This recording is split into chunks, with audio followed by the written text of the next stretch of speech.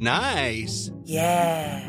What you're hearing are the sounds of people everywhere putting on Bombas socks, underwear, and T-shirts made from absurdly soft materials that feel like plush clouds.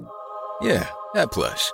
And the best part? For every item you purchase, Bombas donates another to someone facing homelessness.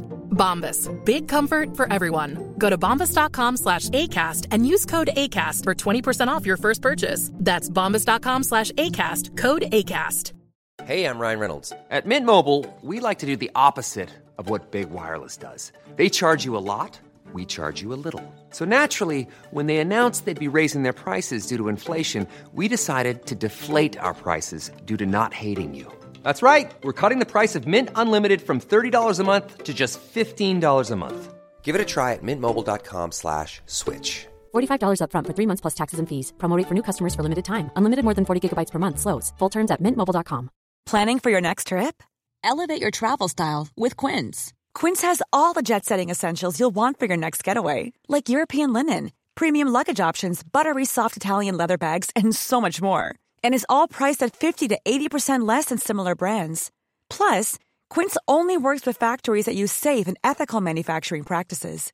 Pack your bags with high-quality essentials you'll be wearing for vacations to come with Quince. Go to quince.com/pack for free shipping and 365-day returns. I don't know. I use spaces all the time. Pretty much anytime I need to separate one word from another word, I use a space. Do you? Yeah.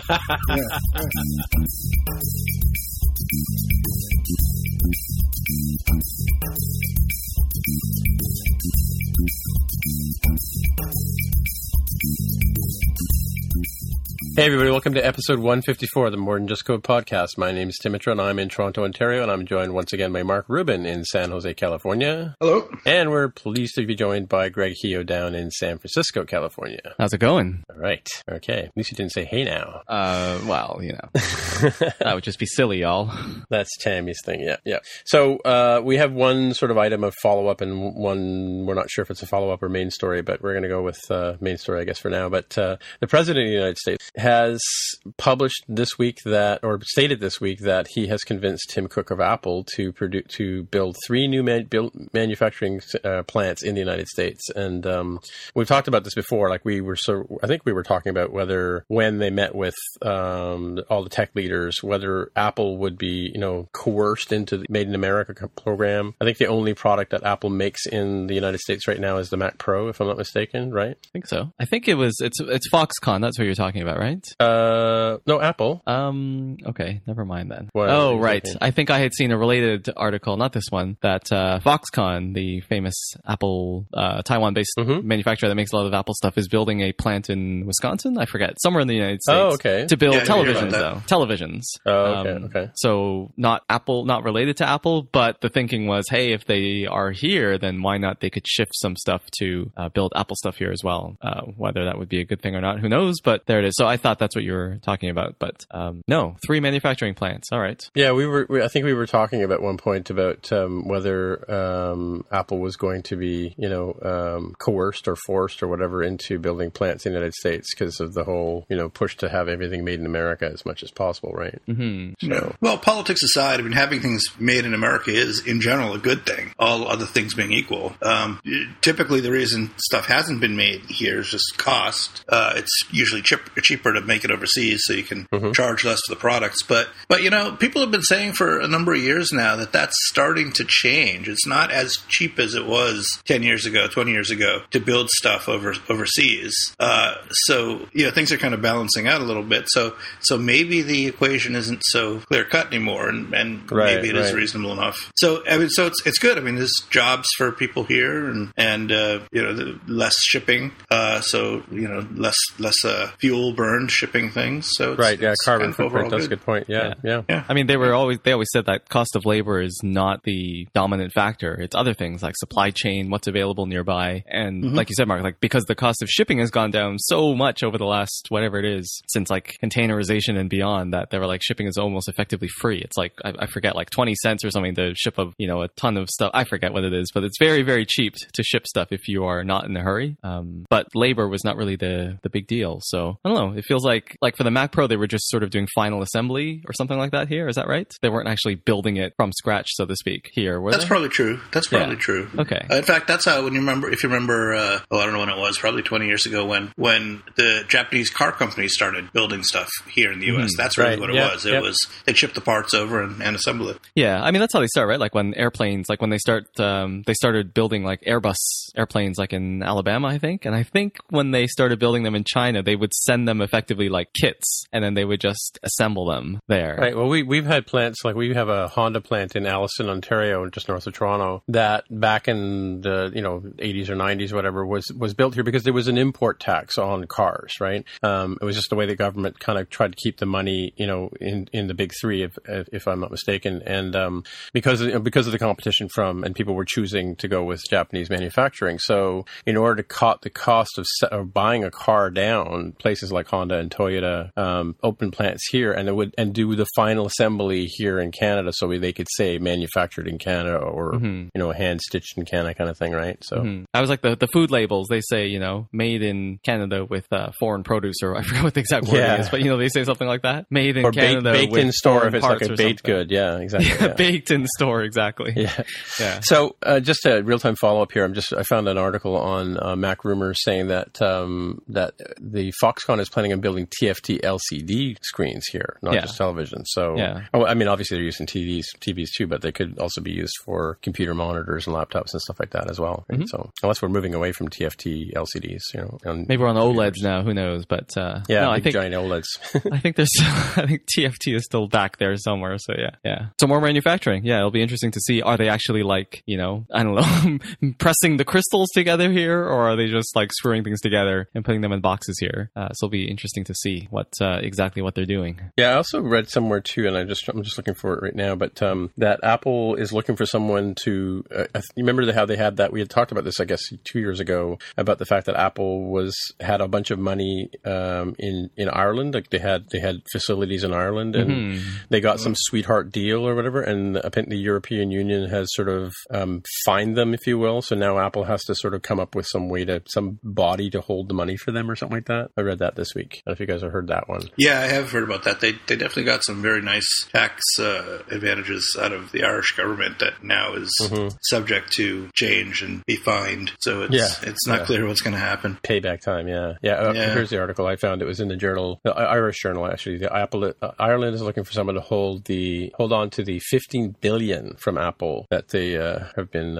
asked to pay back in taxes. Interesting stuff. Which again isn't, I guess, in the grand scheme of things for Apple, that's not it's a painful thing, but it's not super painful, right? That's pretty painful, even for Apple. $15 billion. Yeah. Well, even for Apple, I suppose. Yeah, it's not going to put them out of business, but it's big chunk. Yeah, I wonder what the compounded daily interest on that is. Just putting it in like a bank savings account, you mean? How much are they making on that? Well, no, when you owe the government taxes, at least in here in Canada, the interest is compounded daily or something ridiculous like that, right? Yeah, so, yeah.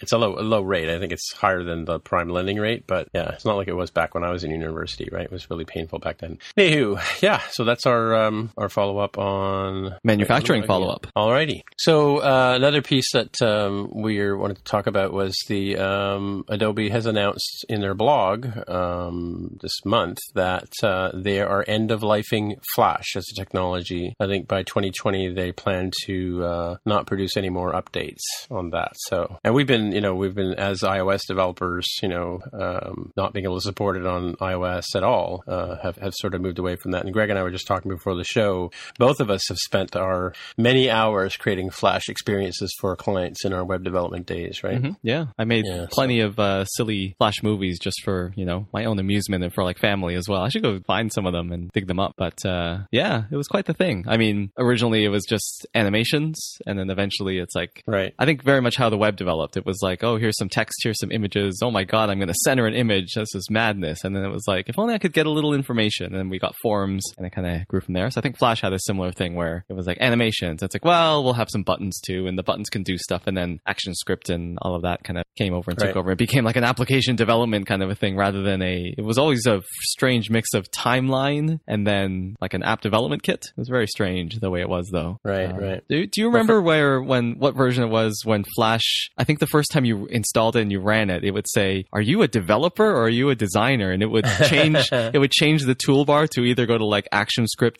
like developer mode, or it would show you the normal timeline with the keyframes and all that stuff, and that was like design mode. Do you remember that? Or am I making that up? Yeah, it might have. I think that might have been about the time Adobe acquired the technology because I think MX. I think we talked about this a couple of weeks ago. That Flash MX was, and then they had the MX Studio, and that was. I don't know about you, but for me, every time I opened the app, I could work for like 5 minutes and then it would crash, and I would work for 5 more minutes and then it would crash, and you had to constantly be saving. And what's interesting for me is it came out with building animated experiences. I started off in Macromind Director, and I was talking to Don Melton about that, who was one of the people who worked on that technology back then. But that grew into, I did a lot of interactive websites for agencies and photo agencies and stuff like that, where they wanted to have, their photos come in and transition around and have, as you moved your mouse on the screen, there would have some sort of like vertical, horizontal lines that would follow the mouse. And so a lot of what Flash I did was integrated with PHP and calling it back to websites. So that's how I got into PHP and MySQL and all that kind of stuff. I mean, I'd already, and putting all those three experiences together, so it was I think a couple of big fat books upstairs on the three technologies together kind of thing. Right. So yeah, it was a lot of, and it was the problem, and that's when I first started getting into compiled software, because you basically would script the stuff and then you would compile it. And then I've had a lot of people bring me files, like Flash files, the SWF files that are all compiled together, and there are tools to take them apart and sort of reverse engineer them as well. But because a lot of customers would come to me with the final file, but they lost the source files, and it was a lot of rescue jobs like that. So. I used those Flash decompilers. I remember those. Yeah. They were hit and miss. In fact, I think I had to decompile a Flash file just last year for a client, just to sort of take it apart and say what was possible with it. Right. So yeah, I think I did that to like extract assets a couple times, not because I needed like the source code, but just like, there's that image in there and I need it back or something like that, and I only have the Swift file. But yeah, good times. Right. Yeah, you can never fully get anything back. But there was an interactive map that kind of like, as you clicked on it, it would zoom in and twist and stuff like that. I was able to get the actual vector assets out of the files for this client. So we're trying to do something for them on an iPad kind of experience, right? But yeah, so Flash, ding dong, the Flash is dead, right? So, and again, as I mentioned on the show before, that I've stopped loading Flash into my Safari, because I find that Flash just on top of Safari makes the whole experience really, buggy. And I find that I get a lot of beach balling, like Mark was saying just before the show, in Safari. But I've had a much better experience with Safari since I've consciously said no to Flash. And you'd be surprised at how many times you go to a website that says, "Hey, do you want to load Flash?" And I'm like, "No, thank you very much," because there's a preference in Safari. You can say to not load it, right? So you can load it as you need it, kind of thing, right? So, yeah, that's what I do. I have it turned off until if I actually have to look at something, then I absolutely if I want it. But it usually it has something to do with if you go to a lot of times I'm going to a website for looking up things for the show and stuff like that, and reading blog posts, and it's usually to load some sort of content into an ad, which is like not really interested. Thanks very much. So happy to I miss it, but hey, I don't miss it. It's a pain in the butt to work with and horrible to live with. All right. Okay, so is this you, Greg, that put the static Swift libraries? You want to? Yeah, that's not really. I thought there might be more to say, but there isn't really. So we can skip over that. Other than to say, static libraries now supported in Swift. The are they? Xcode 9 Beta 4. Yeah. Okay, because we at work we've been going through changing all of our stuff to dynamic libraries. So yeah, I mean, I think I was just talking about it with someone. I think the Apple suggested limit is like 12 dilibs to not affect your main startup time. 12 is still a reasonably high number depending on who you are, what kind of company you are. But statically linked stuff will make the app itself larger, but should help with the startup time if that's a concern. So anyway, not having too many dilibs is one of those things to watch out for. And I don't know, maybe some people just like static linking better. Anyway, it's now but there was kind of a hacky way to do it before, but now it's like officially supported as of the latest beta, which is exciting for some people. So the inevitable question I think people have asked me is like, does this mean we have ABI stability, which is not, they're different things? This is kind of, I don't know, it has to do with a linker. Maybe it's related somehow, but it's not quite the same thing. So for those of the people listening who are driving at home or mowing the lawns, can you explain the difference between a static library and a dynamic library? Not really, but my understanding of it in terms of the linker is that if you have, 5 object files, one has function A, one has function B, one has function C. Let's just say 3. A, B, and C in 3 separate object files. And they each have a function and you want to link them together into a binary, then you use the linker, you link them all together, and then you get a single binary with 3 functions in it, which is all wonderful. But then let's say A is the main program and you want to call B and C, then you might want to say, typically on systems, like system libraries, you want to say, every app on the system is going to use AppKit or Foundation or whatever. And it would be silly for every app to bundle that in together to have to link in B and C. So instead, we'll just have B and we'll have C on the hard drive, and everybody can link to it at runtime, like dynamically link it when you execute the program. And then that adds some complexity because it's like, what's the address of the function? Is it going to be in this address, and you don't know? So dynamic linking is, they figured it out by now, but a long time ago it was a big deal. So that's the basic difference. Do you want to bundle it into your executable and make your executable larger, or do you want to use have it quote unquote shared? But then the caveat is that, of course, you can bundle a dynamic library into your application. So if I ship an application, like on iOS,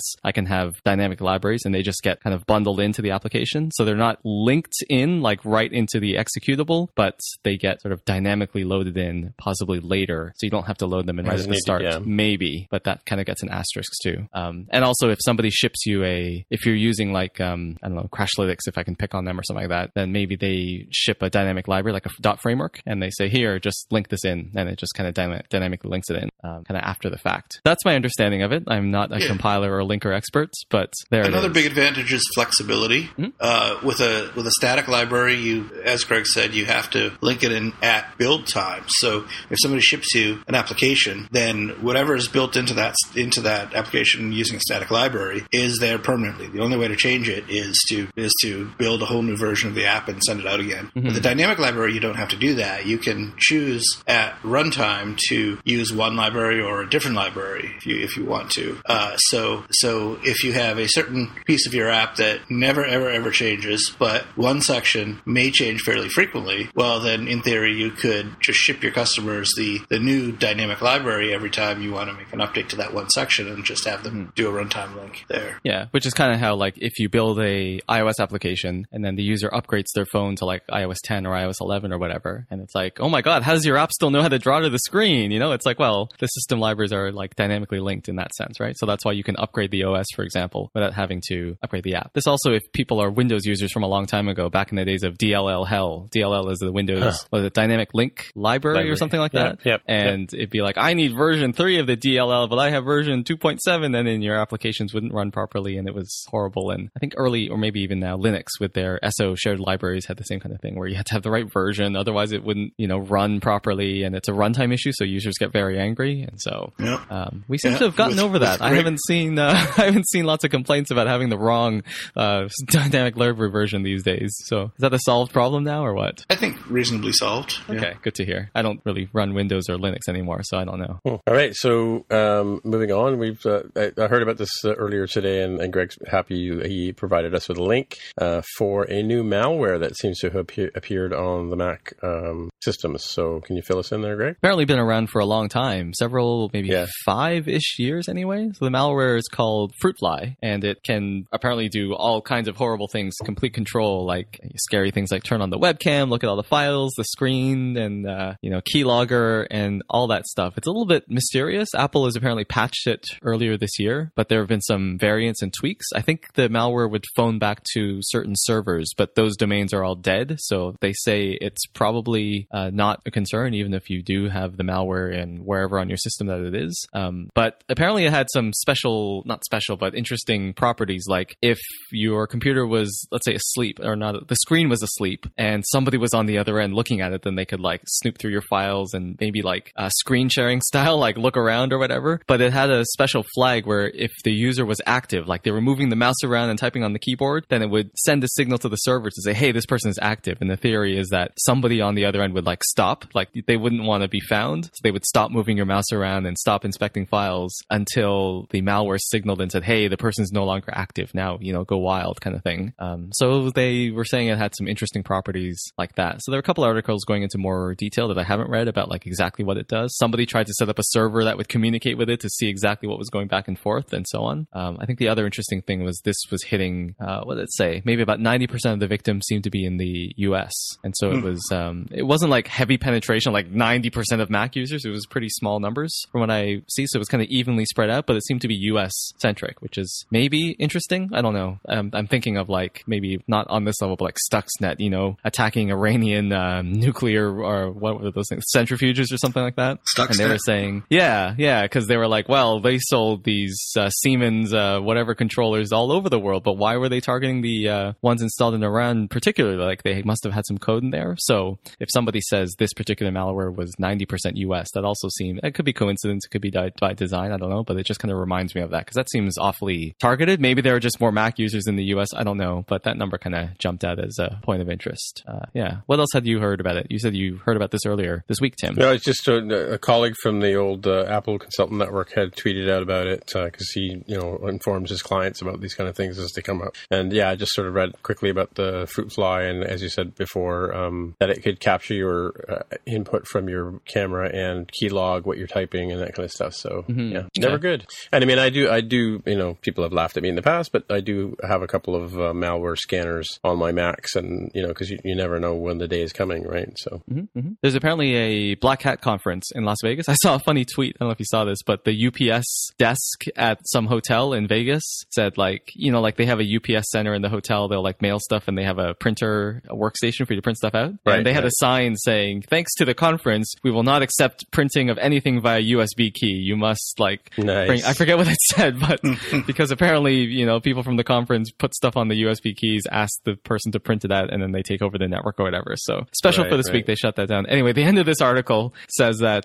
there's going to be a talk at the Black Hat conference about this particular malware, and I believe it's today, like the day that we're recording. So maybe after this, or maybe next week, you guys can have some follow-up and see there is more interesting technical details about this thing. Sure. That was scary. All right. And one more story here that Greg's posted again is about the Office 365 revenue. So what do you got there, Greg? I said this might be follow-up-ish. The last maybe couple of weeks, you guys were talking about 1Password and then moving to a subscription service, and maybe there was a little discussion / I don't know, consternation or something about more and more companies and applications moving to a subscription model to be sort of, you know, recurring revenue, all of those kind of buzzwords. But then we get this subscription fatigue on the customer side, where in the beginning it was like, sure, I'll give you $1 a month, I'll give you $5 a month, I'll give you $10 a month. But then now it's like every company seemingly wants $10 a month from me. And it's like, okay, I cannot, well, you know, I don't want to give $10 to Dropbox and Spotify and Apple Music. And now 1Password and every piece of software I use is going to want some amount of money a month, which sometimes sounds a little silly because maybe I'd be willing to pay, you know, $25 for the app, which is like $2 a month. So what's the difference? But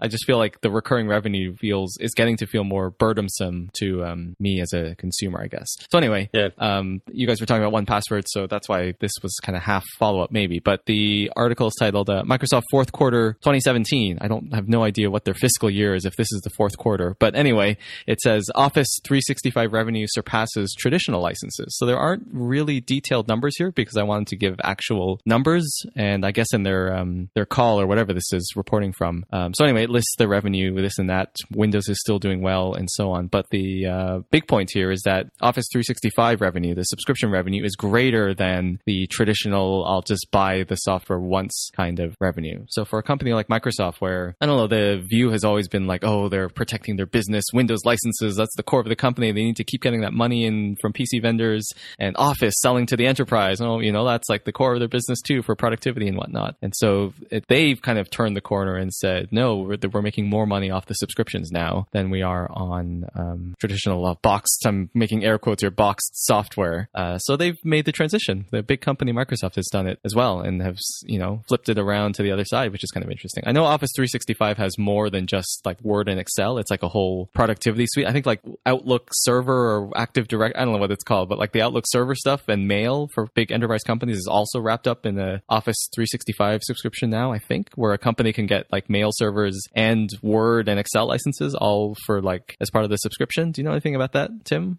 Well, you know, it's interesting that you bring that up because it used to be that when you were selling Exchange licenses for mail servers, especially in corporations, you would pay by the license, right? So it could add up pretty quickly, right? Yeah. Especially in, you know, like I think TD is at 100,000 people right now, right? So across the country in the United States. So for them to buy a license for everybody to have a copy of that, it may in the long run be cheaper for them to buy into the Office 365 kind of flow.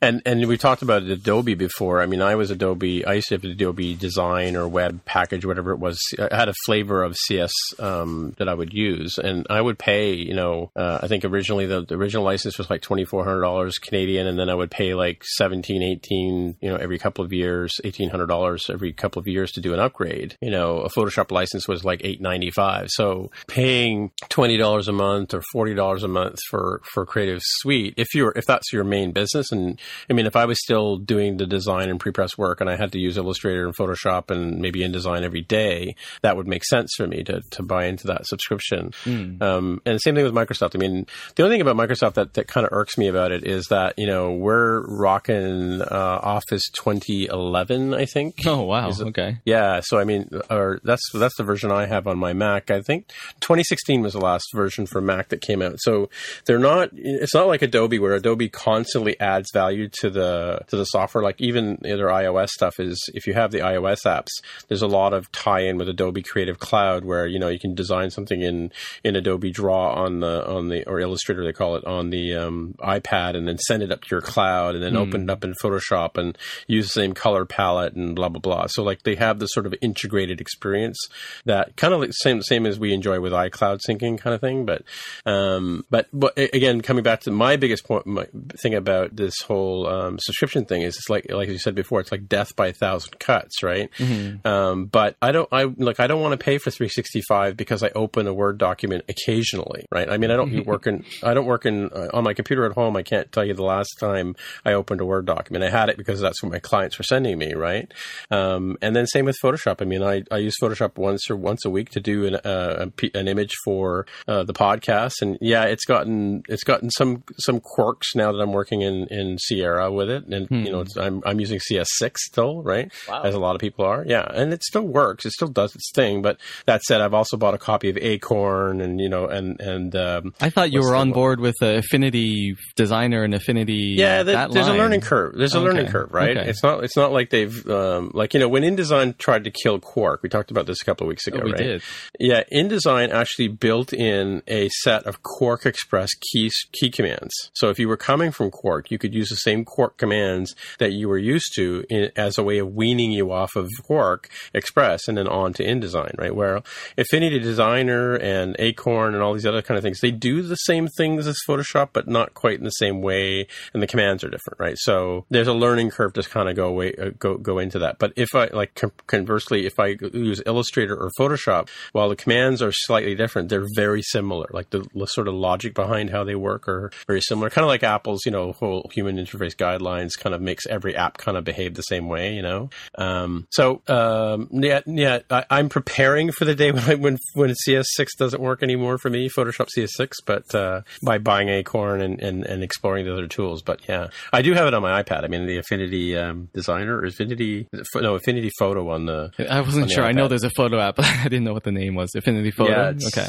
Yeah, I have Affinity Designer on the Mac, and I have Affinity Photo on the iPad. And to be honest with you, I just haven't had the time to sort of go through and kind of learn everything there is to know about it, right? So, but I use Photoshop. There's a Photoshop Express, and there's a Photoshop-ish thing. I forget what it's called, that I use on my phone occasionally. But again, coming back, I was talking to Tammy about this earlier, that I still use a lot of the Apple native stuff. And now that they've added a lot of, this filtering with all that core image stuff inside of the Photo app, right? And you can annotate things in the Photo app, and you can mark it up and whatever. I now use the Photo app on my phone instead of using the Photoshop, the Adobe apps, right, on my phone to massage images before I upload them to Instagram, of course, right? Of course. Where else would you upload them? Oh, there's that book place, and I don't know what you're talking about, but yeah. Okay.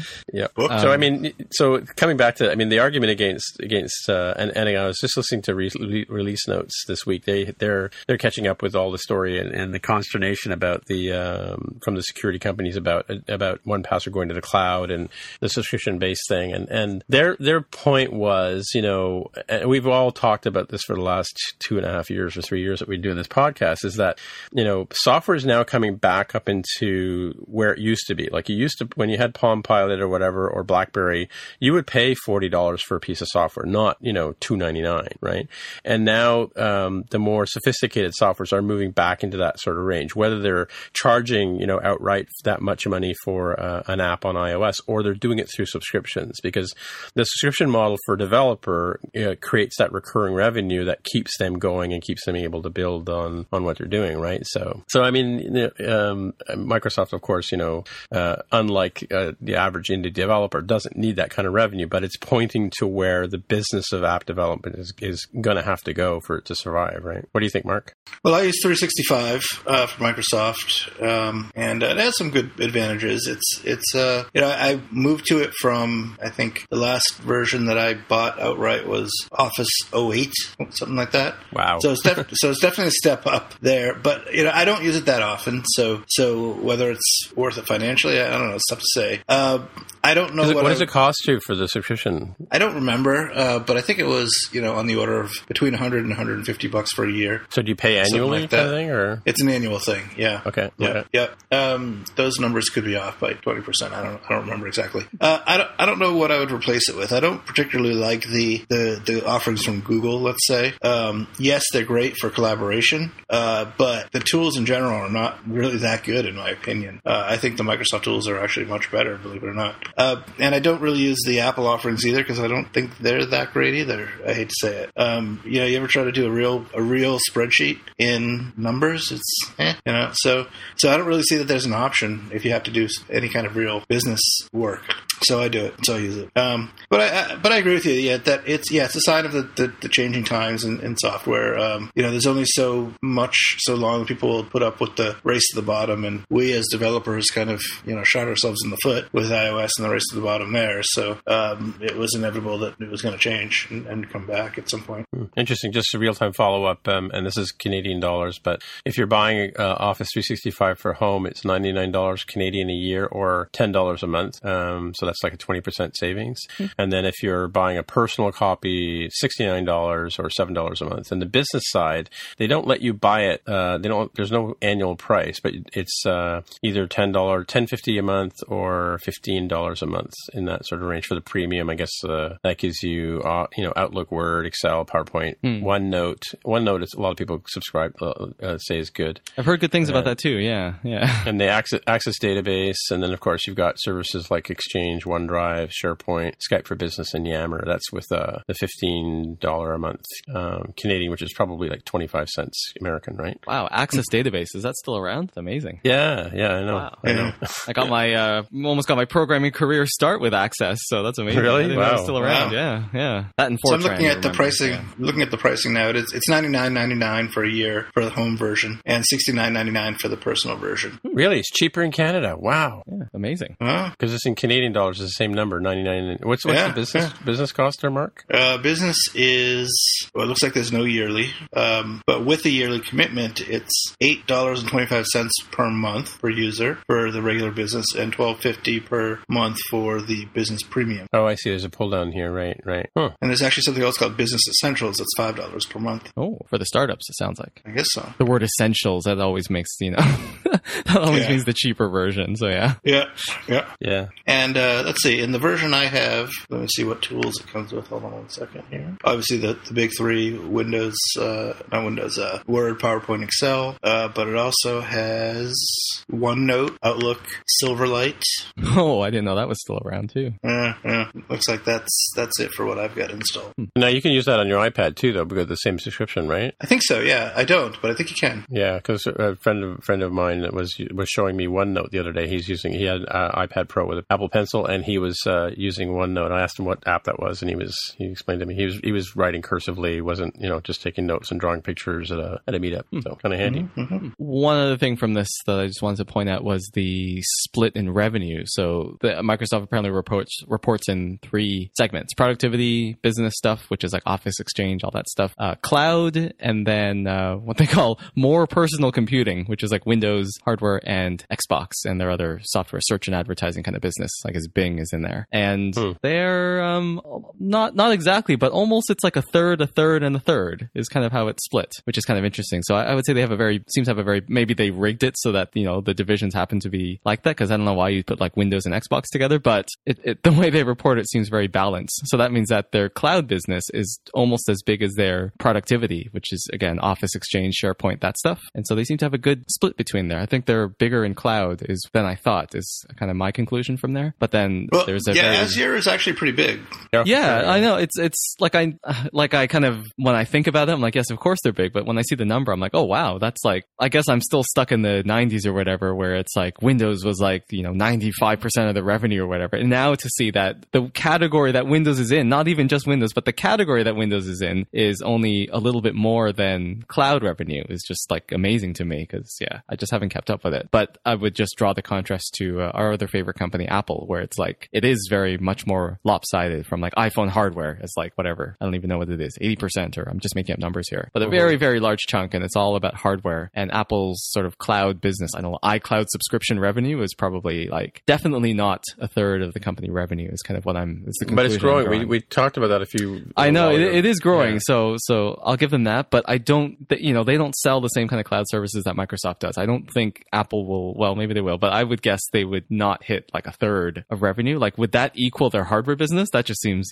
almost unbelievable. But I probably would have said the same thing about Microsoft 20 years ago. So who knows? But Microsoft has a much more balanced business than I thought. It was kind of my conclusion, my final conclusion out of all of this. Yeah, Apple will never have the type of revenue that Windows or Microsoft rather, or Google or Amazon have from cloud, because they don't have a full solution right now. They don't have any kind of hosting, virtual hosting. So that's where most of the money is, right? The big companies host their entire web presence on these services, and it's not cheap. Right. So without that, there's no way Apple will have that kind of revenue. It's not clear they want it at this point, actually. Exactly. Yeah. Here we grow. Okay. We're pushing the wrong link. All right. So I guess that brings us to the Pickorama that we have here. Wow, it's that time already. So let's look at some picks here. So Mark, do you have a pick for us today? I do have a pick. It's another in the series of machine learning picks. This one is written by a friend of Tim and Greg's, actually, I believe, named Matthias Holman, something like that. Am I pronouncing that right? Mm-hmm. Okay. Close enough. Yeah. So the title is Pros and Cons of iOS Machine Learning APIs. It's kind of interesting. So we've been talking a lot about all these different machine learning APIs that have come out in the recent past, like CoreML, and of course Metal has been around for a while, and there's things like TensorFlow and other things like that. So in this article, Matthias kind of goes through systematically several of them, and in several areas, like, are they good with the cloud? Are they good for high performance on your device, or the use of the GPU and things like that, and compares the different APIs. And he doesn't have any kind of conclusion that says one is the best of all of them or anything like that. It's not that kind of article. But if you're interested in, why would you use Metal in some application? Why would you use TensorFlow in some application? Why would you use CoreML? Well, this may give you some guidance on what are some of the advantages to each of them, and what are some of the disadvantages. Right. One thing about the cloud services like TensorFlow and Caffe and things like that, like usually when you're going to use the cloud services, there's a cost to the developer because you have to pay for using it. I mean, one thing one correction that I noticed reading this article is that we had said a couple of weeks ago that you could use TensorFlow with CoreML, and according to Matthias here, we can't. You can still use TensorFlow in your apps, but I think we were mistaken in terms of we thought that we. Where does he say that? In the third-party APIs part, right? So my understanding is that you can use TensorFlow with CoreML, but you have to go through the conversion process using the tools that Apple provides. It doesn't work out of the box, right? But you certainly can convert your models over and use them there. Okay. I thought I'd read somewhere that you could. That it was different or somehow. MTJC regrets the confusion. Yeah, we do. And then and he talks about two different versions of using Metal. One low level and one Graph API. I think we talked about that one before, right? Performance shaders. So it's interesting if you're kind of debating what direction to go in. I mean, I think the plug and play aspect of CoreML makes it attractive to the average developer, right? But if you want to roll your own, it's you got to roll your sleeves up and get ready to get dirty. So do some math and stuff. Math. I know. Tammy's shaking her head. So it's all good. Cool. All right. Tim, do you have a pick? Yeah, so one here is a real quick one, and it was like an insta-buy for me. It's like, hurry up and take my money. This Power Pigs Build. It's a gentleman, I'm not sure where he's from, but he has assembled these Lego kits, and I think they're Lego, where you can build, little models of retro experiences. So it's like he's got like a food thing where you can build hamburgers, and he's got a whole series of cameras that you can build, and some bonsai. But what attracted me was the technology link, where if you had a Commodore 64, you can build a little Lego model of a Commodore 64, or if you had an old IBM PC with the big honking green screen CRT and the big 5 1/4 floppies, or the Nintendo, the original Nintendo gaming systems, that kind of stuff. But what the insta-buy for me was, he's actually put together a Macintosh, basically like, he's called it the My First Computer Byte Edition 3, version 3, and it looks like an original 128K or 512K Mac, and the back comes off just like the old Macs do, and it's even got a little model of the video board as well as the logic board across the bottom, so you can sort of put it together and take it apart and put it together, and it's got a little model of a CRT screen that's with the word hello spelt out in script, the same way that when they first rolled the Apple computer out, or the Macintosh computer out, you can see that there. So that's quite a interesting thing. $78 US for the little model kit, but hey, to me, it was worth it. That is totally a Commodore 64, but I like how they can't call it that, so they call it the My First Computer, Yeah. Well, there's an Apple-ish, like an Apple II. There are Apple IIs in here, Apple II GS, Apple IIes. Are there? The Commodore 64 is the first one, so, okay, I see the mini console. Yeah, if you go to page 2, yeah. It also looks like the second generation of the Atari computers from the 80s. Right. So maybe he's being intentionally vague. It could be anyone's first computer. Well, I'm sure they don't have the rights to it, so he can't actually say what this is. But that is the Apple with the built-in monitor. What was the 2GS or whatever? I forget what the monitor, CE or something like that. I forget now. 2GS. But, no, I definitely recognize the Commodore 64 with the little rainbowish thing and the power light. So that's pretty cool. Mm-hmm. Yeah, and if you're into cameras or gaming, the gaming systems you've even got retro TVs with a sort of a Pac-Man-y kind of looking graphic on the monitor. So I like the one with the bars. That one's or the static one is pretty good too. It comes in that wooden panel thing that televisions used to come, like when televisions used to be like a piece of furniture back in those days. I like that. Yeah. Mm-hmm. Yeah. No, we had those. It was looked like a hutch, like a big wide thing with the TV built into the front of it, and you could close the cabinet when you were done. Yeah, right? there was a door to it, like anyone would ever close the door in front of a TV. Yeah, I never quite understood that, but it looked nice when you closed it. I remember my cousins, my aunt and uncle had one of those, and at the top, if you pushed it down, it would kind of pop out of the top, and it was an 8-track player. I remember they had one of those. Nice. So you get your audio and your video. Yeah, you could lift the lid up on the one side where the TV wasn't, and usually there was like a turntable where you could play your hi-fis. Yeah, exactly. It had stereo speakers on the front of it, right? So yeah, it's like, why not take advantage of it? Like I said, you can do audio and video. So, but yes, they had an 8-track, and the whole thing was powered by a bunch of hamsters and a wheel. That's how. Yeah, that's how. I just remember the old the thing would go on the fritz, and the guy would come with the workman's crack at the back of his pants, and he would go in there and pull out all of the vacuum tubes, and you got to get this tube replaced, and it was like I don't remember that, but I remember my dad was asking me like, do you back in the days when they had TVs and they had to like replace? I'm like, what are you talking about? He's like, they had to replace the thing. I'm like, I don't know what you're talking about. And then there's like a bit of a language barrier, but he was like, it's like the big tube with no air, and I was like, a vacuum tube. And he's like, that's what they're called, vacuum tubes. And so he was trying to tell me the story, and I had no idea what he was talking about until he called them tubes with no air. So that's pretty funny. But when we were kids, now think about this, right? We had 3 kids in our family, or 4 kids, 3 sisters and myself, and we would try not to watch TV with my dad, because invariably he would make one of us go up, and the Monty Python skit where they get the Indian guy and they change in the channel, right? We literally would have to go up there and he would like signal to us to turn the channel on the dial.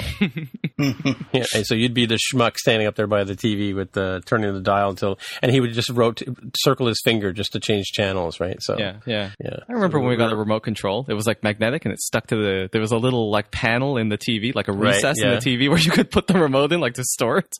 Yeah. Those are the days. So a friend of mine, when he first moved out, he had one of those.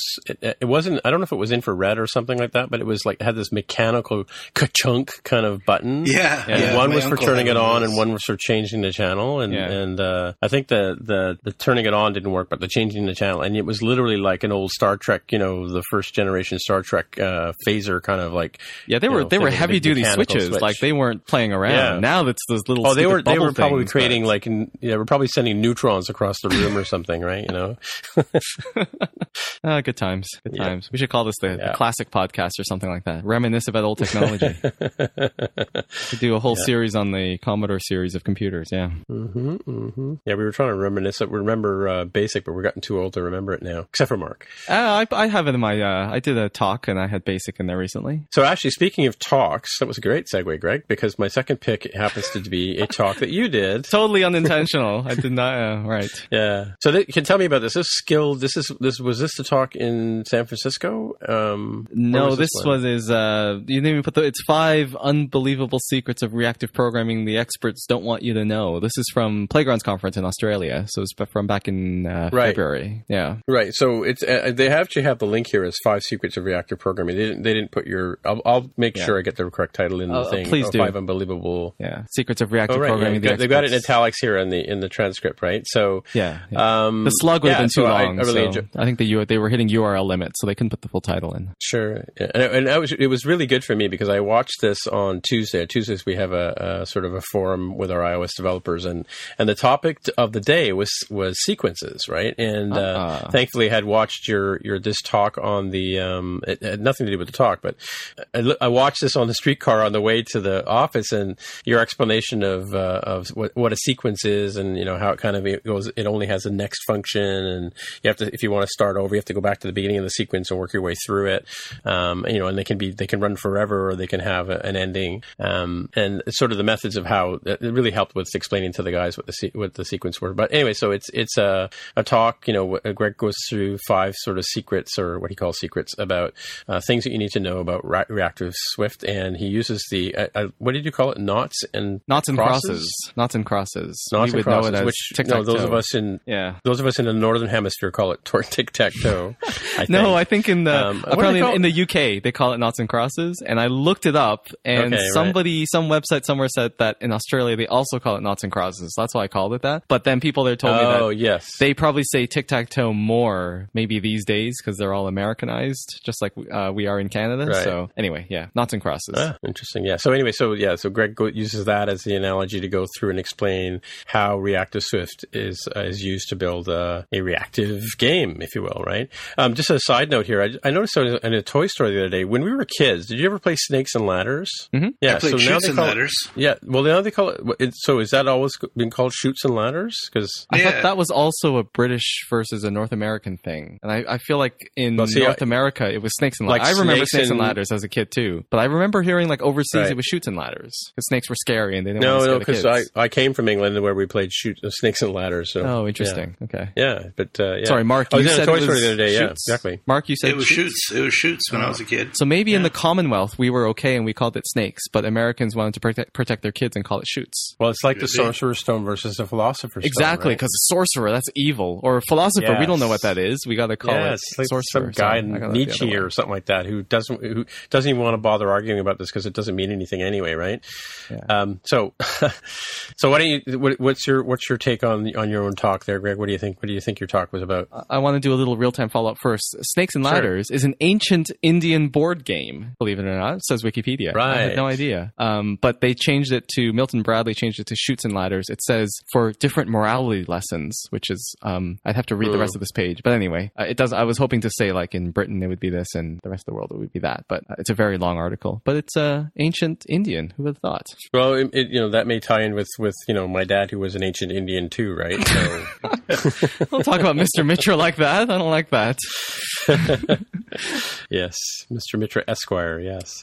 But so we were. I mean, I remember playing that with my dad when I was a kid. So there you go. So that and chess, which apparently is another ancient game from way over there somewhere. Yes, true. Do you want to Google that one? Chess. I feel like I think that way comes older. from India too, actually. Really? Mm. That is definitely. I was going to say Western, but I mean like not Chinese. Some people say it's like an ancient Chinese game, but yeah, it does say originated in India sometime before the 7th century. Yeah, I vaguely remember seeing like the knights being elephants, right? So somewhere lodged in my memory that just came back to me. Yeah. Anyway, yeah. So if you're interested in Snakes and Ladders or chess or Reactive Swift, check out Greg's talk on. There's a full transcript here, which is kind of cool. This is, I guess, the Skilled site does this, right? Yeah. So how accurate is Greg's it? Just skimming. I forget. I don't think I skimmed through it, but did you read the transcript or you watched the talk? I haven't read the transcript. Okay. I was too busy watching the video on the streetcar this morning. Okay. But yeah, well, that's good. I think most people probably watch the video, so I'm always just suspicious of the transcripts because there's like technical language and you never know. But I think I skimmed through and it looked okay. But there were some things, but I can't go in and fix them like I could last time. So yeah. Well, I could highlight it and have it read it to me and then see if it sounds the same as you reading it to me. Yeah, if only I had a voice setting in on the Mac dictation or whatever. But now that you say that, though, when I was watching it, I don't know what I did, but the subtitles were showing up. I think because they do this thing where they have the slide on one side and the talking head on the other side. Yeah, and they had the subtitles, and I noticed that like some of the ums and ahs and the sort of vocal. I don't know if it's called vocal fry, but the vocalization that is not vocal fry. Transcribed. It wasn't transcribed. Yeah, okay. No, but we'll argue about vocal fry later. Yeah. Okay. Let's put it this way: the sentences, yes, the sentences were done correctly, yes. In the way that they kind of transcribed it. But you're saying I said and ah during the talk, and that did not get transcribed. You did, yeah. I mean, but they didn't literally put every guttural inference that came out of your face or whatever. This is getting worse. Trying to find worse. an elegant way to say that. Okay. Yeah. Let's move on. I think is that if I'm done. I think I'm done with the picks, right? So okay. On to you, Greg. How many? I have one pick which has two sub picks, so we'll call them pick 1 and then sub pick 1A, subsection A, and sub pick 1 subsection B. So the pick is an app called FreeTime, which is a GitHub open source project manager. So think of it as like a GitHub app for iOS. It's written by not friend of the show, but friend of mine, Ryan Nystrom, who also works at Instagram. Friend of the show. He's friend of the show. I have no idea who the friends of the show are. So fellow Instagram employee Ryan Nystrom wrote this in his free time, and because he has a couple of open source GitHub projects, and he was like, I want to manage them on the phone, but the GitHub website on mobile is not that great. So he wrote this app based on the API, to manage your open source projects. And the app itself is open source. So my main pick is the app. If you look after GitHub apps, then you can check. It's a free app, so you can go check it out. And so pick 1 subsection A is the source code for this app, which is on GitHub, github.com/rnystrom/freetime. And then you can see the source for this app. It's all written in Swift, so that's exciting. You can see some Ryan's a very smart guy, so you can see some well-written Swift source code and see how an application like this is made. So there's that. And then pick number 1 subsection B is everybody's favorite, one of the third-party libraries that he uses. So he's also very careful about using too many third-party libraries. I think he does a pretty good job with that. But one he uses in particular, which I kind of liked, is from Slack, everybody's favorite chat system, application, whatever you want to call it. So they have a library called Slack Text View Controller. And if you go to their GitHub page, which will be in the show notes, then you can see it's if you've used Slack on mobile, then you've probably seen this before. So it's a text view, but it grows, which is a common request that people want. So you can find all kinds of growing text views out there on the web. But this is nice. It's from Slack. Slack is a very heavily used app, so I would say it's probably very well tested and all of that. So you can just use it for that, but it also does autocomplete. So if you've, again, used Slack and if you type the @ sign, then you'll get this autocomplete of suggestions of people that you might want to mention. And as you keep typing, like I do @TIM, then it will find all of the Tims that I know. So it's got this really nice autocomplete API built into it too. And then again, if you use Slack, if you do the colon, you can start typing an emoji. There's hashtags, / commands. So you can define certain characters as these triggers. You can say whenever anybody types an exclamation mark, then that is a trigger for a whatever in my application. And then you can offer autocomplete suggestions. So it's got a whole bunch of features. That one's maybe one of my favorites, but it's got markdown formatting. It has a little indicator like, Mark is also typing ... like, because they're a chat app. So they have that kind of feature. Nice, yeah. So yeah, it's a really nice, even if you don't use it yourself, again, one of my favorite things to do is just read source code and see how they built all this stuff. And it's open source, obviously. So you can go in and check out how they built this text view that has a whole bunch of other features that are very interesting as well to see how they did it. So if you download Ryan's app Free Time, then it does use this for, I think, @mentions, because if you're commenting on a GitHub project and you do you can like mention other people in the project. I think that's what it does. And so it uses this Slack text view controller. So check that out. That is pick 1, subsection B. And that is it. I only have a single pick for the day. Cool. Yeah. So we've, for listeners of the show will know that we've mentioned Ryan Nystrom on a number of occasions because he was behind the Instagram view controller thing that you guys put out. IG List Kit, maybe you're thinking. IG List Kit. Yeah, Yes. that's the one. Yeah, that's what I'm thinking of it, which does their sort of their, I guess their news feed or home view kind of thing. Mm-hmm. And Ryan was the one who, I think a couple of years ago at the first RW DevCon did the piece on giving back to the community, which basically said, you may think that you're not all that as far as a developer goes, but even if you teach one person one thing, you've given back to the community. So that's right. Yeah. We should go dig up that talk URL and put that in the notes. That was a very good one. I think it was on contributing, giving back was the theme, right? Yeah. Yeah, I think it was a pick of probably mine back in the day, but yeah, we were talking about why we do what we do kind of thing, right? So this podcast and all that kind of stuff and why we help each other out. That's why. There's a good little plug for your upcoming 360 iDev talk as well, which is about it's about exactly that. It's about becoming a better developer by vocalizing or going through the whole process of communicating about code. Jaime and I both are giving the talk, and we both secretly have talked about the fact that being on the podcast helps us be better communicators when we get back to work. And people are wondering where we get all these fabulous ideas from, and it's from all the research we do on the podcast and listening to you guys explain stuff to us, right? So explaining stuff, good. Yeah. All right, I found the link. Lucy, you got some explaining to do. Yes, I see that. The talk contributing by Ryan Nystrom from the first RW DevCon inspiration talk that will be in the show notes as well if you want to check that out. Sure. Yep. I was also going to bring up that this app Free Time, the GitHub one, also uses IG List Kit, of course. So if you are curious about IG List Kit and you want to know what it does, you can, aside from using Instagram, you can also check out this app and look at the source code to see how one of the main contributors to IG List Kit uses IG List Kit in his own apps. So again, reading source code, good thing. One question I have about, I haven't looked at these projects yet, but does he do any unit testing in them? IG List Kit I know is definitely tested very, very heavily. I think it all has almost 100% test coverage. Not that you should chase the numbers, but it is very well covered by tests. This Free Time app itself, I don't know if the app is tested. There is a test target. I'm just browsing very quickly. There are some tests. Yeah, he's usually pretty good about that. I was going to say, I like to look at how people write tests because that's always a challenge is what do you test and how do you test it, right? So yeah, so he does have 1, 2, 3, 4, 5, 6 test classes in here. So and one of them was updated 23 minutes ago. So he's working on them as we speak. Wow. So I don't think the app is 100% covered, but it looks like he's got the important stuff like markdown parsing and all important dealing with emoji, making sure that works. So yeah, he's got some tests in here.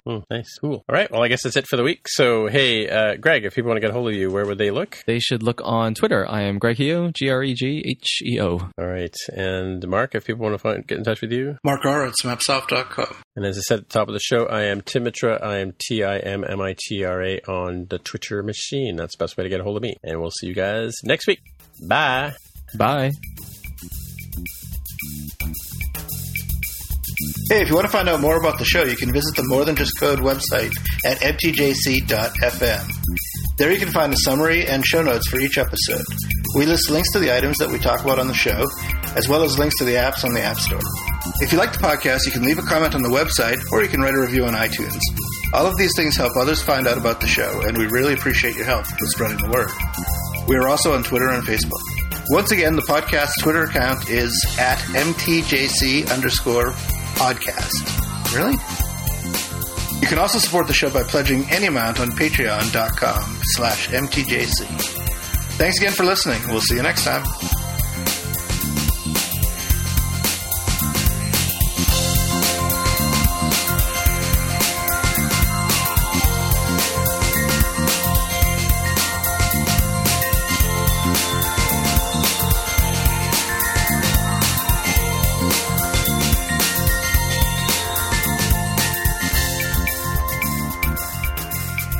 I'm loving all the Apollo 11 retweets. Have you seen all those? I have no idea what you're talking about. So, well, I think it's the 48th anniversary of the alleged landing on the moon.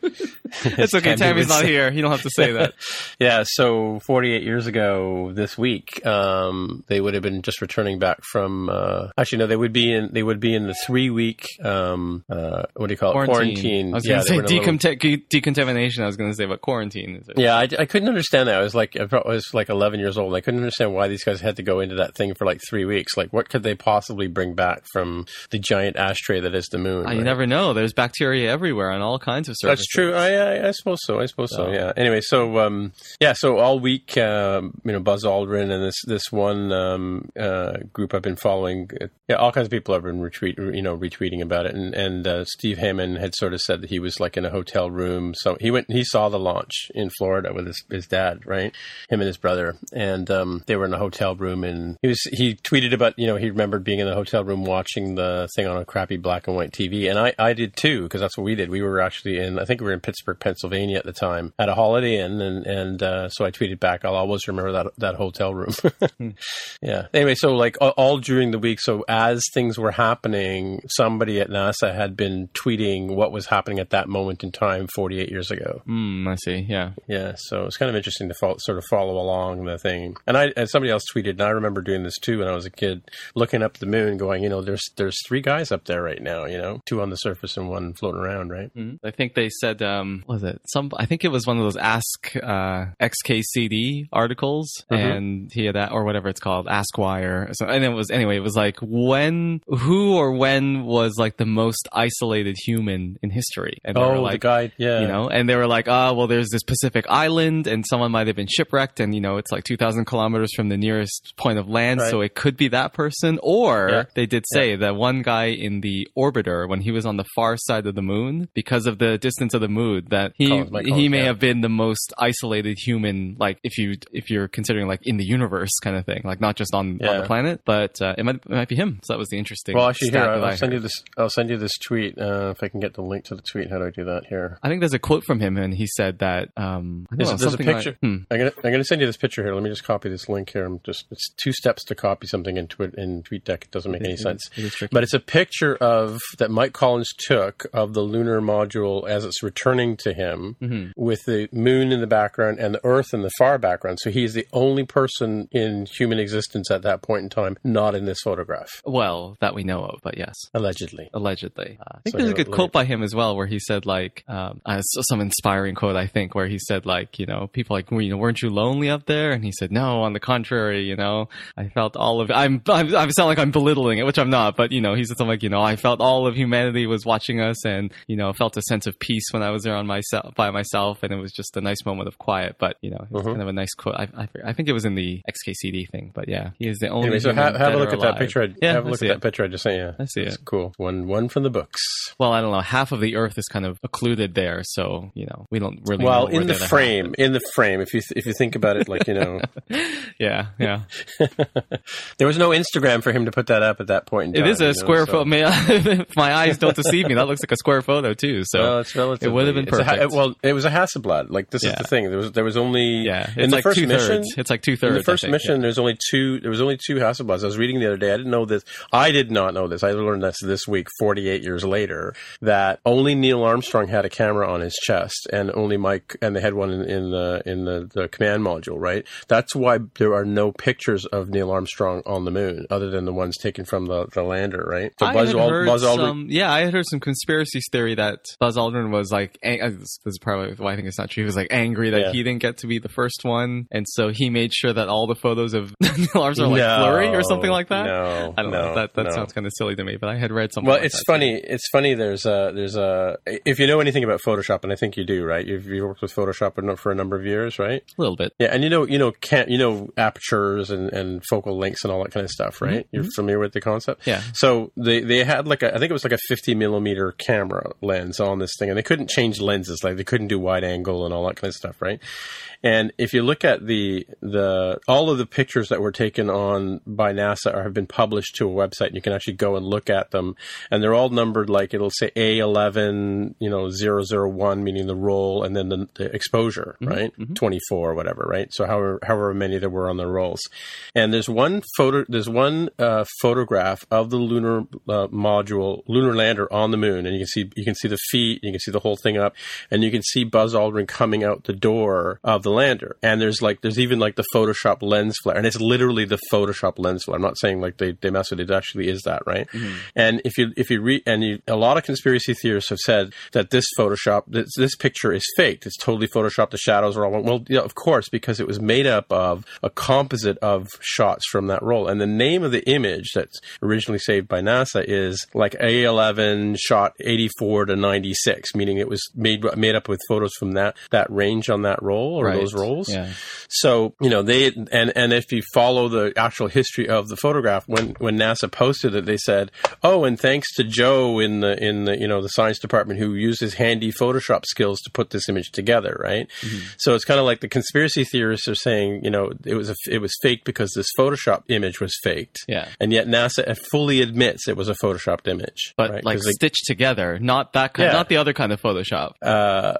Stitched together with Photoshop. It was actually done. Yeah, that's what I mean. Like they used Photoshop software to stitch it together, but when you use the verb Photoshop, that means something else, which is probably NASA's mistake, right? Well, but actually in Photoshop, not in the negative sense, but Photoshopped in the fact that it was actually put together with Photoshop, right? But I mean, I think that's the fault of NASA for using that word, because they should know. Well, I don't know necessarily if they use that word. Okay. I'm using that word, but don't throw them under the bus just I'll yet. I'll throw them right? under the bus if I have to, but all right. But I'm saying if you look for that faked shot of the lunar module, like if you look at it, it's like part of the shot was done as the module was part of it was taken by Mike Collins and part of it was taken by Neil Armstrong, and it is a messed up shot when you look at it, but it's actually a very good Photoshop job considering the year in which it was done, which was like the early 90s. It wasn't like Photoshop came out in 1990, right? And it was done sometime maybe the third or Photoshop 3 kind of era, right? Anyway, I'll find an image for that and I'll put it in the show notes, because it's always been a bone of contention with the people who say that they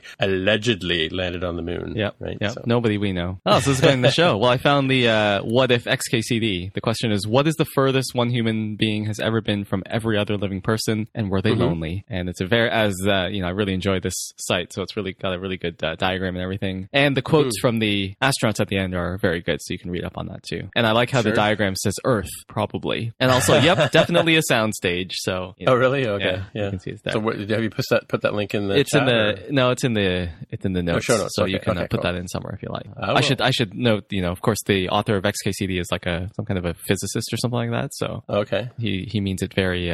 He's joking when he has his little jokes, but you know how those conspiracy theorists are. They'll latch onto anything. Yeah. We're not real rocket scientists. We just play them on the podcast. And this is for entertainment purposes only. I'll say that for him because he's not here.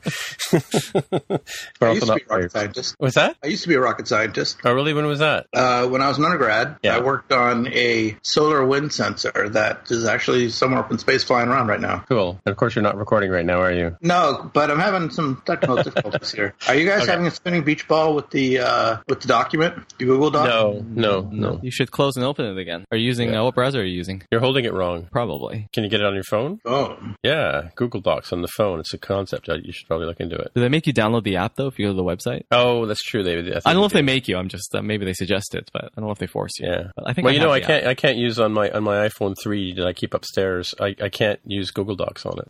Yeah, because it's not supported. Really should upgrade that thing. I did. I put a new battery in it, and lasts for days and days because it doesn't do anything. It just I look at Instagram and Twitter and Slack with it, right? And weather. I check the weather. I'm looking at the photo of the astronauts in quarantine. That looks. I guess they're crowded around the window, but it looks like a really tiny capsule. I imagine. But isn't that Nixon standing outside talking to them? Yeah. He was totally not a crook. But that again, they're crowded around the door, but it looks like very cramped in there. But I imagine if the shot were wider, you could see. I'm sure there's space in there. Yeah, it's the end of it's the end of it's like a Airstream. It looks like a trailer. It looks like an RV. They're at the end of it. They're looking at the back door. Yeah. I mean, like I said, the photo just looks like and plus the window is smaller, and they're crowding around the window so they can see us. So it just looks small, but yeah. And of course, as you can imagine, Carol, every time she goes to like a Value Village or whatever and finds one or a library sale and finds a book on anything to do with the Apollo missions, she brings it home for me, right?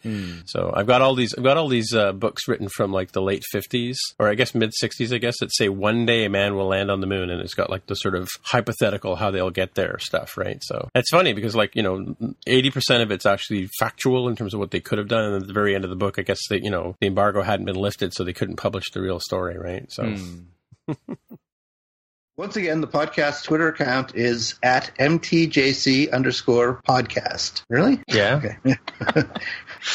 You could also for like 3 years now. Look who's talking. Smapsoft with 2 P's and no L or whatever. Why would there be an L on Smapsoft? I don't know. No, no U's, no extra U in there too. That's true. That's by design. You can also support the show by pledging any amount on patreon.com/MTJC. Thanks again for listening. We'll see you next time. Add your own sign off here. // That's commented out. Don't you guys know anything? Yeah. Or am I supposed to use Mark up here, Greg? Yeah. So Mark, do you actually use? He's going to super edit it. I'm gonna rewrite it. Yeah. Thank you very much. Do you use Markdown, Mark? No, never. Yeah. See, you and I are. That would be too good. We're cut from the same cloth. Like, I don't get it. I mean, I get it, but I don't get it. Oh my God. We have to talk about this next week or next time I'm on. Why you don't use Markdown? Oh, maybe we should talk about why do you use Markdown? Ooh. Oh, well, because it's text and it's readable and so is you can text. style it. Yeah, but you want to style it like it follows the classic, I don't know, whatever it was, Usenet days or something, ways of like putting fake italics and things like that, and puts it all in line. And so, and it's like you can just read it. Over form, Greg. No, because if you just want to read it as text, like you would write ASCII plain text like that anyway. You would put stars around things you want to emphasize, right? The links and whatever, that's just extra. That makes sense. We can go on to that later, but you would put stars around things, and I used to underline things by surrounding it with underscores. Like, that's just stuff people did. And, really? And if you want to just read it as text, you're good. Or if you want to put it on the web, since we all use the web, then it'll make HTML tags out of them. Like, what's wrong with that? It's just an extra helper. So I think it's great. But I never do any of that stuff. You never do any of that stuff? Bolding or italics or whatever. Oh, or right on the web. Putting stuff on the web. Okay. Well, then, like, why, if it's like you just sit at home on your iPad and write text notes to yourself, should you use Markdown? Like, no, I'm not saying like everybody, the world should use Markdown. Well, it sounded like that's what you were saying. No, I was just saying it's very handy if you're doing writing, any kind of writing. Well, that makes sense now that you've explained it that way with the whole Usenet thing, because I do remember those days when you really only had one type of text, like, a courier type font and no kerning, no letting to sort of communicate your thoughts. I did the slashes. I would do a / a word / for italics, because it was like the slashes were pushing it forward. You know what I mean? Right. Can you imagine what that looks like? That was my way of doing italics back in the old days, but now it's like stars over. Oh, and that in bullet points, right? If you do star space or hyphen space or whatever, and that is like fake bullet points. And again, if you use Markdown, that's fine. That reads perfectly fine in plain text. But if you want to again post on the web, it'll do the UL and ugly LI tags, and it'll do all that stuff for you. So it's just nice. I mean, the links are ugly, images are ugly, lots of other stuff is ugly. Markdown tables is kind of madness, but I'm just talking about the basics and like headers and bold and that kind of stuff. That's the stuff that I use. So I saw a post today, and it came through an email. It was written back in June, but remember I think last time you were on, we talked about the developer feedback from Stack Overflow, right, for 2017. Do you remember that? Oh, the survey, yeah. Did we not talk about the fact that people who use spaces make more money than people who use tabs? It was people who use spaces, I think, were more 8%, experienced. 8% more. Was it there money? Yeah, I think they were more experienced was why. Like, newer developers tended to use tabs, and developers with more experience tended to use spaces, and that's why developers with more experience also happen to make more money. So that was the line to draw between them. Yeah, I think there was. Yeah, because I saw a post today, but it was published in June, saying that people who use spaces make more money than people who use tabs. That was the clickbaity link, right? Yeah. But and I wasn't sure. I actually was for a second there, put it in, and then I remembered. I'm sure we talked about this because that was the last time you were. I think one of the last times you were on the show, right? Was for that, right? It was a few. I don't know. I use spaces all the time. Pretty much anytime I need to separate one word from another word, I use a space. Do you? Yeah. I use tabs for all that. Oh, you do? Okay. I don't even indent anymore. Remember when you were a kid and you wrote paragraphs and you indented the first line of the paragraph? Like, I don't even do that anymore when I write. Well, that was for typewriting. Like, we were taught to do that, right? right? Yeah, and you would hit the tab key to do that. Yeah, but like in these days, like if you're writing an email and it's a long email with paragraphs, like do you indent the first line of the paragraph? No. Like even when I'm writing a Word like a serious Word document for work, I don't see anybody doing that. So it's funny you say that because I found an old essay that I wrote in like 1983 or something like that, 82, and it's all written. I probably wrote it on a typewriter. That's how lazy I was. I would just do the final copy all at once, right? But yeah, it would have all been indented, and I think that because it was probably for university, probably had like two like double line spacing and all that kind of stuff too, right? Yeah. So I mean, it's funny, and the reason I'm saying this is because back then when we actually used typewriters to actually produce our work, there was a whole sort of etiquette to that, and I think that in the same way that saving stuff to a floppy disk, has sort of become an archaic thing to do, right? Xavier and I were digging through the computers that my old laptops and stuff like that. And he was looking at what's this? It's a floppy drive, right? And in the same sense, like when we used a physical typewriter with mechanical keys and all that kind of stuff, and paper hammers hitting paper, there was sort of a style that you had to use. And I think that now that we're all touch typing into keyboards, and now as you just went through with the Markdown analogy, it's kind of that whole sort of paradigm has changed, and there's a whole new etiquette to doing it, right? I wonder how kids write essays these days, like in high school. If they write an essay, what does it look like? They all have MacBooks and they all have iPads and stuff like that. Did they like email it in, or did they still print stuff out? Essentially, I could find out because I have there's 4 kids right now going through that. So there's a 12-year-old, a 13-year-old, a 14-year-old, and a 15-year-old who are within like my 2 nephews and my 2 grandsons, and like I said, a MacBook is required kind of thing, right, or PC of some type, right? I'm like, do they just put it in the body of an email? Do they send a PDF to their teachers, or even like university? Like, do you email a PDF to your professor? I think I did that at the tail end of my undergraduate career. I think I did email a PDF to, and I thought it was like the most amazing thing ever. But is that like commonplace now? My sister-in-law is a Dr. Chloe Atkins is a professor at the University of Calgary, or was. I can ask her right now. Give me 1 second. I'm just curious about how that, because I remember, I wonder if, like, even middle school age kids, do they? Yeah. Remember, if you had to write a paper, you wrote it like freehand and cursive. Yeah. Like, how does that work? They don't even teach cursive anymore in school. Yeah, really? They don't. Yeah. And I remember again at the tail end, they wanted you to submit by PDF or by like text because they would run it through those plagiarism checkers. Oh. And then there was a big outcry of like, wait a minute, I'm submitting my paper, but I'm also adding to this company's database, like to help them out. And there was some kind of, like the school is paying for the service, but the company is benefiting because they're getting this building up a database of papers based on what we're submitting. So like, what the hell? And I don't know what happened with that, but I assume they're still using it. But so they wanted the plagiarism checker too, if you submit it in like soft copy. So I wonder how that works now. Well, I know that this essay I was talking about that's on typewritten paper. I'm sure that I put a big bibliography in that thing because I know I plagiarized that piece, right? Did you do footnotes? It's not plagiarism if you have bibliography. Yeah, you got to cite it. Did you use footnotes or endnotes? That's what I mean. But like, when I would, I don't think I rewrote sentences out of passages that I picked up, right? And I might have put quotations around them if I was actually directly quoting them, right? So I'd have to go look at it. That's okay then. Yeah. I mean, you might not get a good grade, but it's legal. It's not academic dishonesty, at least. Right. But it may be a bad paper. Yeah, that's true. Yeah. Well, back then it's funny because we used to have to go to the library, and some books you couldn't take out of the library, so we'd use these big photocopiers. We'd pay 5 cents a page to photocopy these things. And I think that I wrote an essay on the TD Center, which is having its 50th anniversary, and that's why I'm trying to find this essay. But in the essay are photocopied pictures out of books, and of course they had a certain style to them, right? Because of how photocopiers worked back then, right? They were just black and white jobs, right? 5 cents. Mimeograph back then. Mimeographs. Yeah. Did you have to hand crank them? Yeah. Pretty much. Yeah. I did some of those mimeograph things in grade school. Like, I'd draw them all out and then take them off, and you'd always want to smell the paper as it came back. Yeah, it had that really distinctive smell, that blue smell. Yeah. The blue smell? Yeah. Well, I mean, what else would you call it, right? I have no idea. I think it was like sort of an alcohol kind of thing or something like that, wasn't it? Because it would evaporate pretty quickly, right? Yeah. It wasn't like sniffing glue or anything, was it? No.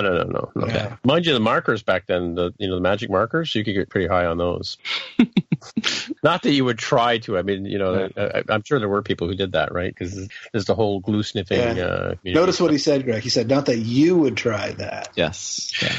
because I would not. Yeah. It was a different time. It was the 70s, you know. Yeah. Oh, well, so when I worked in screen printing in one of my first jobs, we used to close the screens up with lacquer, right? Because they would have to, have long runs.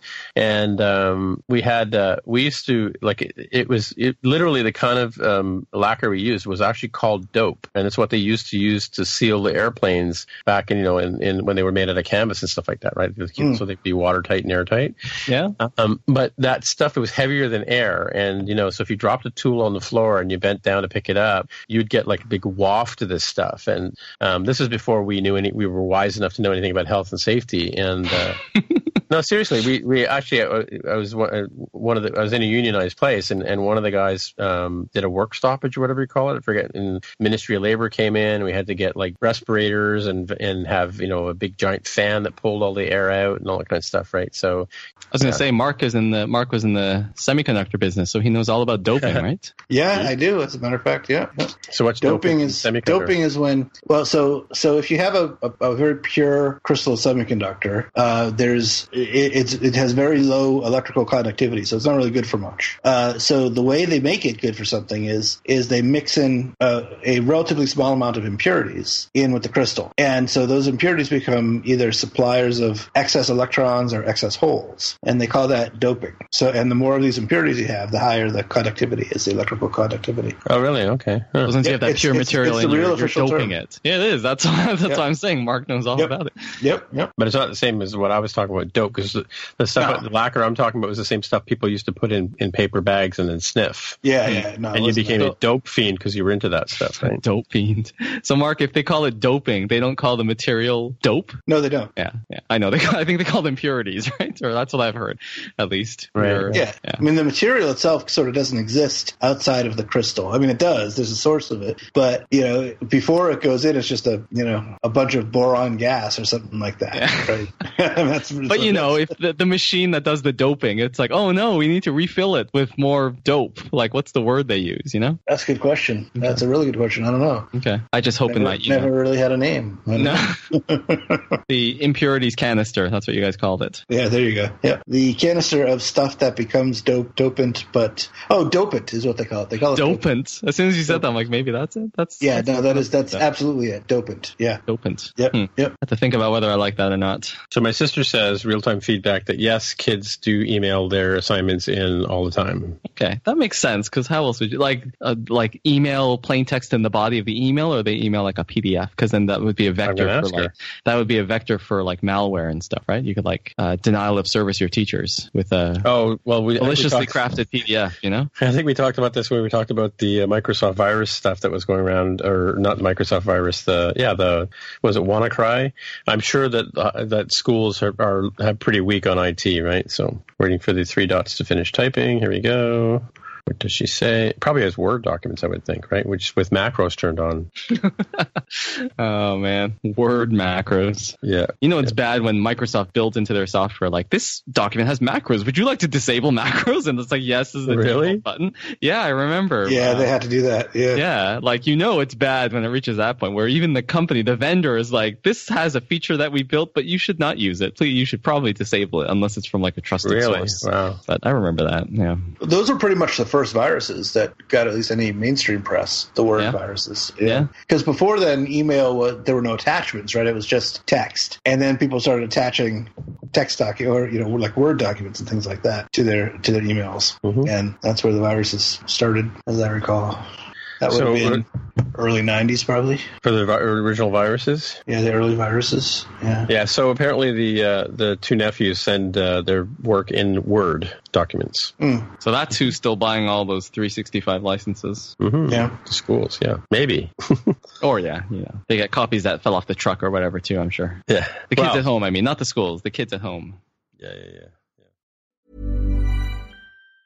Mom deserves the best, and there's no better place to shop for Mother's Day than Whole Foods Market. They're your destination for unbeatable savings, from premium gifts to show-stopping flowers and irresistible desserts. Start by saving 33% with Prime on all body care and candles. Then get a 15-stem bunch of tulips for just $9.99 each with Prime. Round out Mom's menu with festive rosé, irresistible berry chantilly cake, and more special treats. Come celebrate Mother's Day at Whole Foods Market.